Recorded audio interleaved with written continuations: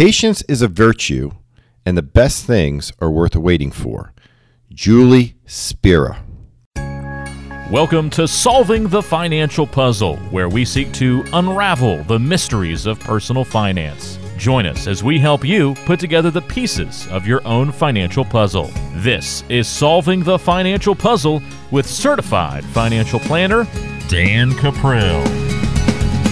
Welcome to another edition of Solving the Financial Puzzle. I am your host, Dan Caprill, where on every episode we attempt to take what is viewed by many as the complex, the world of personal finance, and break it down in a way to show you that, it's really not that complicated. In fact, the best book of investing, for example, that I've ever read is less than 100 pages. That just shows you how simple this process is. And if you're wondering what that book is, it's called The Investment Answer. And it's by two men, Gordon Murray and Dan Goldie. Excellent, excellent book. I give away lots and lots of copies of that book. So if you're ever looking for something like that you can literally read in a couple of hours, it's not boring. It's written for the consumer. So it's not like a academic book or anything like that. It's written specifically for just regular people. So I strongly recommend you get that. But anyway, that just gets back to the theme of this program. Today we're going to talk about the virtues of boredom, which I know might sound strange.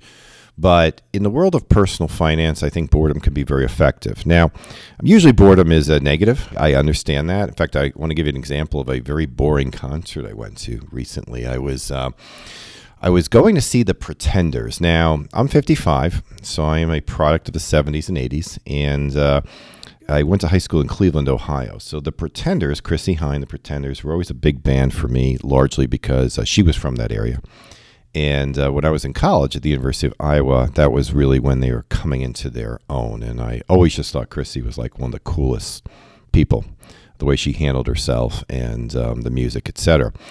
Now, Chrissie is now 67, so I really wasn't expecting, much because, she's 67 and, probably most rockers ought to hang it up at some point in time. But I'll give her credit. She did her best, and she was fighting a cold, and she apologized for that. But I think overall she did a nice job. But I was bored terribly because none of my favorite songs, well, with a very few exception, were being played. And I'm thinking to myself, what? There's no mystery achievement here, no brass in pocket. I mean, she did play Ohio because the concert was in Ohio. But typical of her, she's not going to appeal to what most people think she should do. And so as a result, I was incredibly bored. But in a lot of things, when it comes to the world of personal finance, actually the boring approach works well, which we're going to talk about in this week's Puzzle of the Week.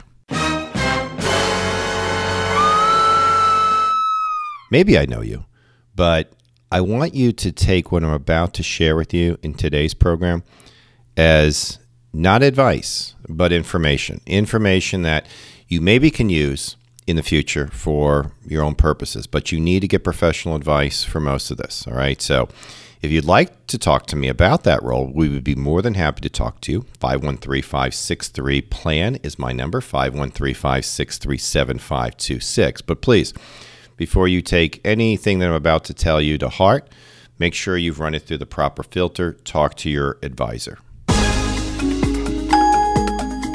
I often like to point out to clients that investing with me is going to be a very boring exercise because I don't believe for 1 second that investment markets are predictable. The returns come when they come. Over time, they've almost always come, particularly if you're diversified. But the whole idea behind having a stable portfolio, especially if you're retired, is to have a level of consistency. Now, consistency doesn't mean you're going to get 7% every year, 8% every year. No, I wish it did. It's not, all right? But consistency should mean that you don't get, plus 75 one year and minus 50 the next. That's obviously a level of inconsistency. So in a very well-structured portfolio, it's going to be stable. If you charted it on a graph, it would certainly be a wavy line, but it wouldn't be a jagged line. It would just be kind of an upward sloping ebb and flow type approach.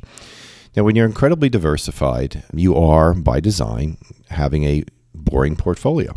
There's certainly going to be sectors of your portfolio that at times seem to be doing incredibly well, But you're always going to have that piece that if you didn't have it, you'd actually be doing better. The problem, of course, is you don't know when these things are going to perform. They're just going to happen when they do. So, for example, if you take 2017, 2017 was a year that overall was pretty good for investment markets, but it was especially good for international markets, far better than it was for U.S. So if you were an international-only investor last year, you would have rocked. I mean, you would have probably been well over 20%. However, if you own them both, your returns clearly were getting closer to 10, 12%, depending on the percentages by which you own them. And if you had bonds in your portfolio, well, because bonds were relatively flat last year, you might have finished the year with a high single-digit rate of return. Again, it all depends on the percentages by which you invested. Now, hindsight being what it is, sure, if you could go back in time and stick all the money in the international sector, you would have done great. In fact, there's probably a stock or two within that international sector that really did well. So imagine if you had the hindsight of going back then and putting your money into just that one stock. Well, of course you can't. But it's human nature to think that. Now, the other part of human nature is to assume that current performance will continue into the future. So if somebody looks at a diversified portfolio, and this year, a diversified portfolio is probably a break-even portfolio. U.S. stocks are up a little bit, but internationals are not, and bonds are relatively flat. So if you're going to own them both in your portfolio, you may find, or all three of them in your portfolio, you may find that your rate of return is flat for the year. Does that mean you're doing something wrong? No, absolutely not. It's a short-term issue. It's a snapshot in time. Remember that. It's very easy to look at that part of those three components, U.S. stocks, international stocks, fixed income, and assume that, maybe I should just own the one that's performing well now. But just understand this, though. It was performing well in the past. So just because year to date it's at whatever it's at, let's say year to date one of your asset classes is up 7%. There's no momentum to that. There's no logic to assume that that's going to continue to 7% next quarter. But that's human nature. Human nature always wants to go for what's hot now and just naturally assume that we can prorate those results in the future. You cannot. Now, one of the worst things you can do when it comes to your portfolio, in my opinion, is to talk about it with others. The quickest way to determine if you think you're going to do something wrong, or at least get the idea you're doing something wrong, is to share your data with somebody else who doesn't really know what they're doing. So there'll always be at one person at a party who'll talk about how he stuck a significant amount of his money in one stock or in one asset class and is making a killing right now. Now, that's misleading on so many fronts. First of all, you don't even know if what he told you was true. And then second of all, the results have already occurred. So again, to just assume that it's going to continue to go forward is not logical, and yet people do it all the time. Having done this for a number of years, we have many clients where they've started with $1 million, we've given them $1 million, and they still have $1 million. Now, there were some years where they did incredibly well, and there were some years where they didn't do so well, but the volatility of their overall portfolio was dramatically lower than, say, if they had just put all their money in one asset class like large U.S. And that's what we're trying to do. So there's a price of diversification, and the price is that in a year, say like this one, here we are in August of 2018, and you're starting to see certain asset classes like maybe U.S. stocks outperforming international stocks. It's very easy to conclude that you should dump the international stocks. But in my opinion, that's the biggest mistake you could make. First of all, understand that 2/3 of the world's investments are outside of the United States. And secondly, no one's going to tell you in advance when the international stocks take off. Just look at last year. It's just a process. So to me, a well-designed portfolio is almost like a roulette table. Now, where I live in Cincinnati, I live downtown, and there's a casino 2 blocks away. I've been there 1 or 2 times, not since I've moved there, but over the years. In fact, I'm going back for a concert in about a month. Martina McBride is playing there. But anyway, I digress. If you ever watch the roulette table, it's very interesting. The way roulette works is you get chips and there's all these numbers. You put a chip on whatever one you think is going to come up. And there's other side bets and there's other ways. You can bet colors. You can bet 1/3 of the table, however you want to do it. And of course, if you win, then you get a lot of chips. But if your chip doesn't come up, then it gets cleaned off the table. All right. Well, imagine in a diversified portfolio, imagine if instead of losing chips leaving the table, they stayed on. So in other words, imagine that you could put 36 chips, one on each number, all over the board. And then if your number comes up, so 5 comes up, great. You get the winnings on 5. But the rest of the chips stay on there for the next round, and the next round, and the next round. And the point being is that eventually, though, those numbers come up. You can't lose. Well, that's essentially what we're trying to do with diversification. All right? What we're trying to do is always be present so that wherever there's return, when it occurs, we win. But it does require patience. And again, as the opening quote said, best things are worth waiting for.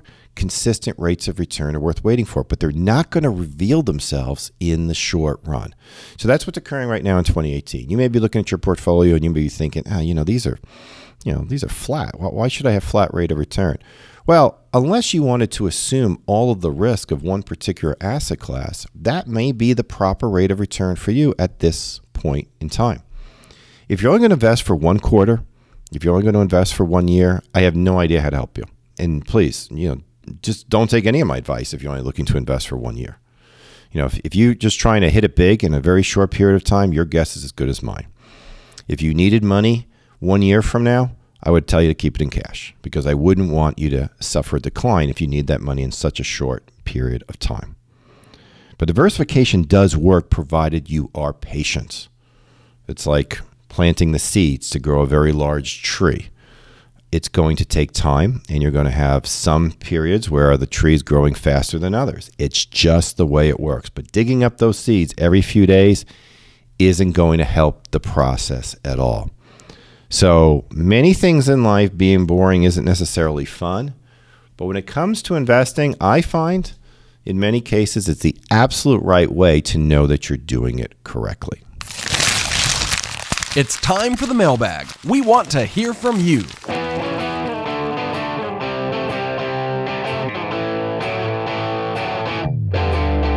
Time for this week's question of the week. These are questions that come from our listeners.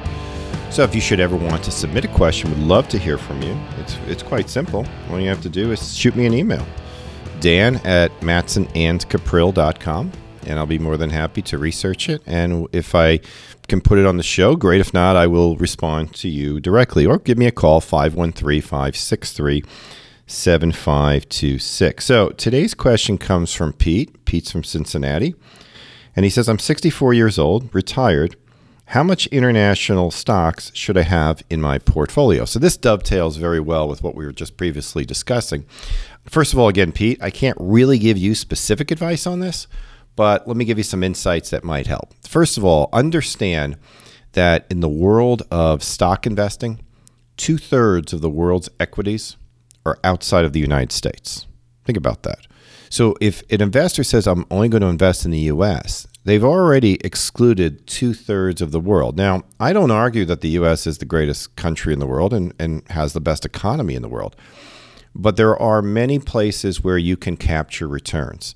And the U.S. market does not produce returns in a consistent manner. Therefore, if you have other equities in your portfolio, there's a chance that a bad year here can be offset with an even better year somewhere else. Now, typically, the clients that we work with, when they're retired, we usually have about 20% of their portfolio in the international sector, and that is broken up between large and small. There's a percentage of emerging markets that's in there because the studies show us, the math shows us that by bringing that into the portfolio, it does create over time a higher and more consistent rate of return, or at least it creates the chances for that. The key here is not to try to time these things. You're never going to know when is the right time to get into a particular market. You'll be speculating, and I don't believe in speculation. I believe in investing. So it's important to understand that. Now, keep in mind, too, that you take a year like last year, 2017, internationals did very well. I think most indices were up over 20%. This year, 2018, I think most of them are down. They're actually negative. Now, if you combine that over 2 years, it looks pretty good. But just understand that when you have a sector like international doing really well, like they did last year, it's very important that you rebalance your portfolio. It's very important that you take some of that excess return and apply it to other parts of the portfolio that haven't done as well. So there should be a targeted percentage. So in our case, where I might have a client in 20% international, If it gets up to 26% because internationals are doing great in comparison to everything else, we'll bring them back to 20. We'll take that 6% and we'll apply it to other areas of their portfolio that aren't doing as well. This forces us to essentially sell when prices are high and buy when they're low. And that's obviously the whole idea behind it. So is there a role for international in your portfolio? Yes, I think there clearly is a role for it. How much? It's going to depend on your specific situation, but I have yet to be convinced that a U.S.-only portfolio makes sense. The evidence just does not bear that out, and that's becoming more and more obvious as time goes on. So great question, Pete, and thank you for listening. It's now time for the Problem Solver segment of our show, and this is where I give you homework each and every week. So unlike some shows where you just listen, I actually want you to take action. So I want you to do two things. The first of all is if you go to the podcast website, which is dancuprill.com, DANCUPRILL.com, you can download from today's show a article. Actually, I guess it's an article. I got it from the SEC website, the Securities and Exchange Commission's website. And it's all about how to build your portfolio properly from a diversification standpoint, an asset allocation standpoint. So if it's from the SEC site, it's pretty good. They're in the business of helping consumers. And I actually found it to be quite helpful. It wasn't overly boring or dry. So first thing I'd like you to do is download that because this is a highly important topic. Most studies show that your returns are going to come from your asset allocation policy. The second thing I want you to do is I want you to get a real understanding about what you own. How much of your portfolio is in, say, international? How much of your portfolio is in U.S.? How much of it is in bonds? Now, if you don't know, that's not good. All right, that's a very telling problem. You don't want to be in that position. Find out. You may find as you do this research that so many of your investments, let's say you're in 5 or 6 different mutual funds, hypothetically, you may discover that a lot of those mutual funds are buying the same companies. You know what? That's not good either. Because now instead of being diversified, which you may be, is redundant. So this type of a homework exercise is going to be very, very good for you. So download the SEC article, read it, and then do a little research on your funds. Let's find out where you're at. If you have any questions on that, please feel free to reach out to me. 513-563-PLAN is my number. That's 513-563-7526. I'll be happy to steer you in the direction I think will be best for you. So that concludes another episode of Solving the Financial Puzzle podcast. I want to thank you for listening. I want to thank Pete for submitting an excellent question. Again, if you should have any discussions or if you have any issues or questions that you would like to bring up to me, feel free to reach out. 513-563-PLAN is my number. I also want to suggest that if you're listening to this show, that you get a copy of our weekly newsletter. It's sent via email. It's called Your Money Jigsaw, and you can get that at yourmoneyjigsaw.com. So it comes out every week. We scour the internet for the best in financial news, and we deliver it right to you every single Thursday. We also give you a link to the podcast. So if you'd like to have this show delivered right to your email inbox every single week, we can do that as well. It's yourmoneyjigsaw.com. The other thing I want to draw your attention to is our Retirement Rescue Toolkit. And this is a kit that has a lot of great information, a book we wrote, audio CD, a few other pieces that discuss the steps that you can take towards getting a tax-free retirement. The book also gets into other problems and mistakes that people make.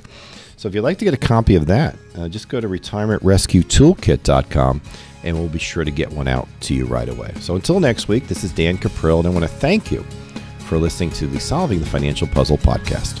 Thanks for tuning in to Solving the Financial Puzzle. If you want to find out more about Dan Cuprill or about today's topic, visit matsonandcuprill.com. And be sure to join us for the next edition of Solving the Financial Puzzle.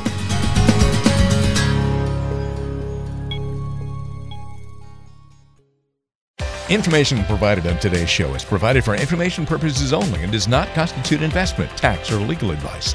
Information has been obtained from sources that are deemed to be reliable, but their accuracy and completeness cannot be guaranteed. Always consult with an investment, legal, or tax professional before taking any action. Dan Cuprill is an investment advisor representative of MPM Wealth Advisors and Cuprill Wealth Coaching, LLC. Both firms are registered investment advisors. To obtain a copy of Form ADV and a private policy statement for either firm, call 800-353-7923.